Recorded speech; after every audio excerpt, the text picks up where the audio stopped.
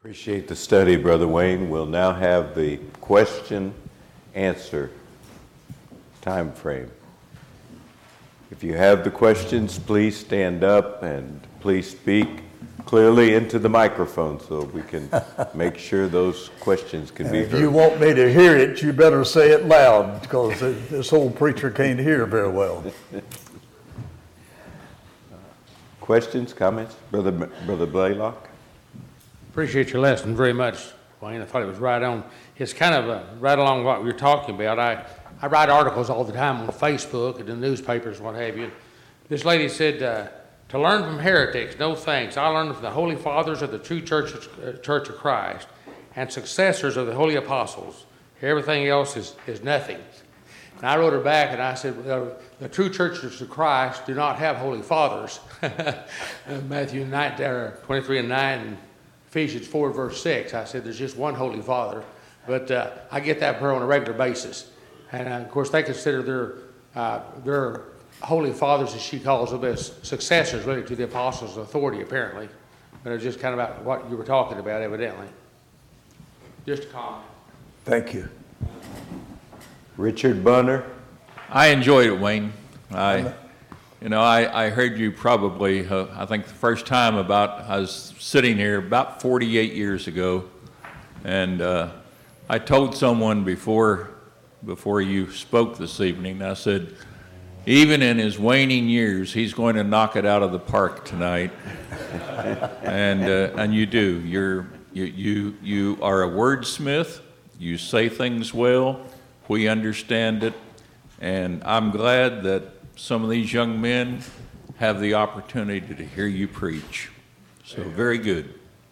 Thank you. Thank you, Richard. I knew I wasn't preaching anything new to the people of this assembly. It's something that you've heard all of your life, but you need to hear it again and again because sometimes we kind of forget it.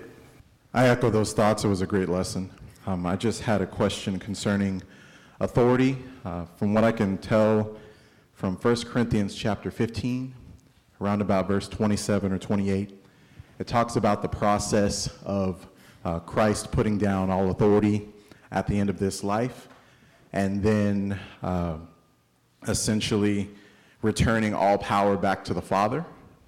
Right. If that's correct, does that have any effect on the law of Christ? Is there a law of Christ that we're under after this life is over? I don't think so. I think that his law will have accomplished its purpose. He said, then comes the end. That's the end of all things. That's the end of the world. It's the end of the gospel age. And so then he gives the authority back to the Father, The Father is the one that gave it to him. Now he returns that authority back to the Father and bows to him. It's a wonderful thing for me to think about this ascendancy of authority, that God is at the top, and then he delegates to Jesus, and Jesus delegates really a limited authority to the apostles.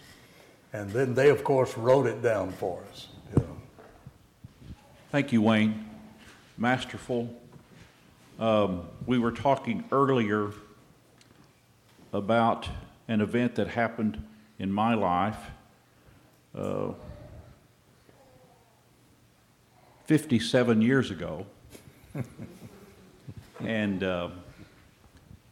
in Missouri, where I worshiped with my parents, they built a new building. And it had a baptistry. And we had a meeting with this young fellow named Wayne Fussell. And on May 11th, according to your records, a young lady named Jerry Triplett and I were baptized. And I remember that night because I'd made up my mind to be baptized, and I went to Jerry, who was about a year or so older than me, I think. And I said to her, I'm going to be baptized tonight. Do you want to too? And she said, yes.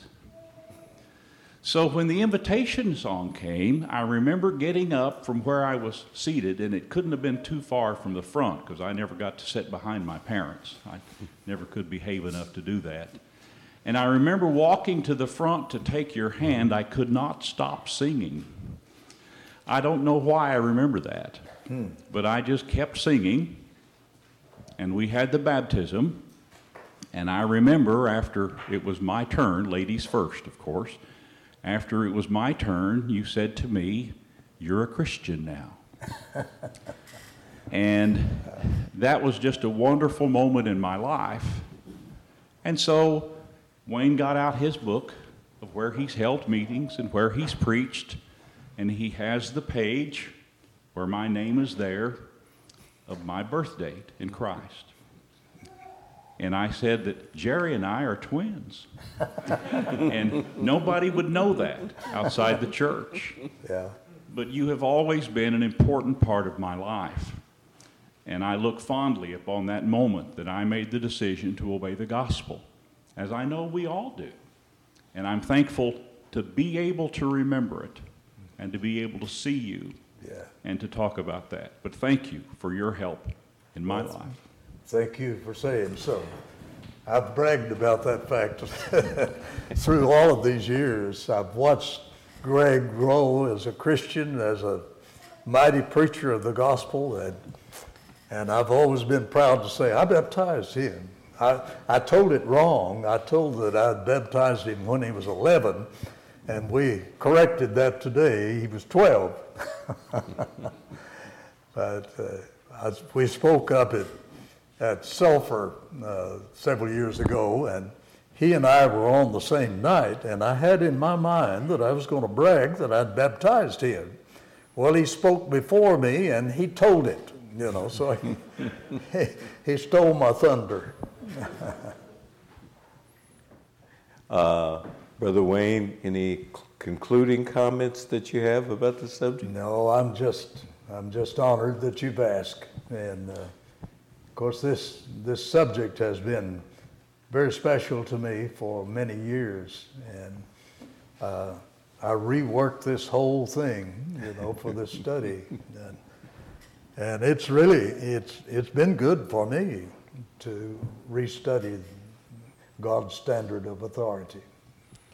Well, I really appreciate that. Brother Allen, you have a comment there? I wasn't trying to leave anybody out. God bless you, Wayne. That was wonderful. I was thinking back, Richard mentioned the first time he heard you speak. I don't know when the first time I heard you speak was. It had to be back in the 60s. But the study presentation that I heard, that I remember first recollect you speaking on, I think it would be important to mention it because in this study, we have so many of our black brethren here whom we appreciate so much. And I heard you fearlessly stand forth against racism in the church. Must have been 40 some odd years ago before anybody had said anything much about it. Yeah. And I still have that sermon, and I've used part of it myself. Well, I'll say that's interesting. I'm glad to hear you say that. I was raised in Oklahoma, and in the little old town where I was raised, there was not a single black person, But I always felt that the principles of Christianity would take care of that matter, Well, I had a rude awakening when I moved to the South,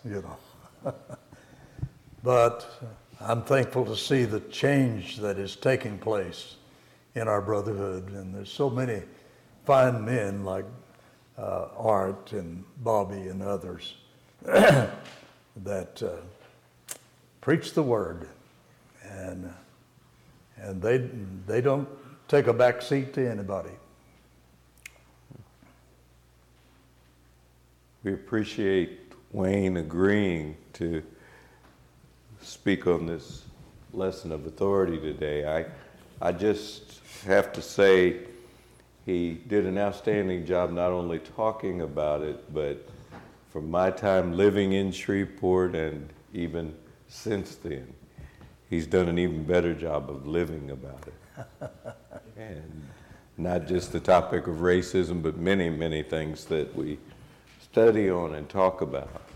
We appreciate the Thank you, study Lord. and the example, definitely.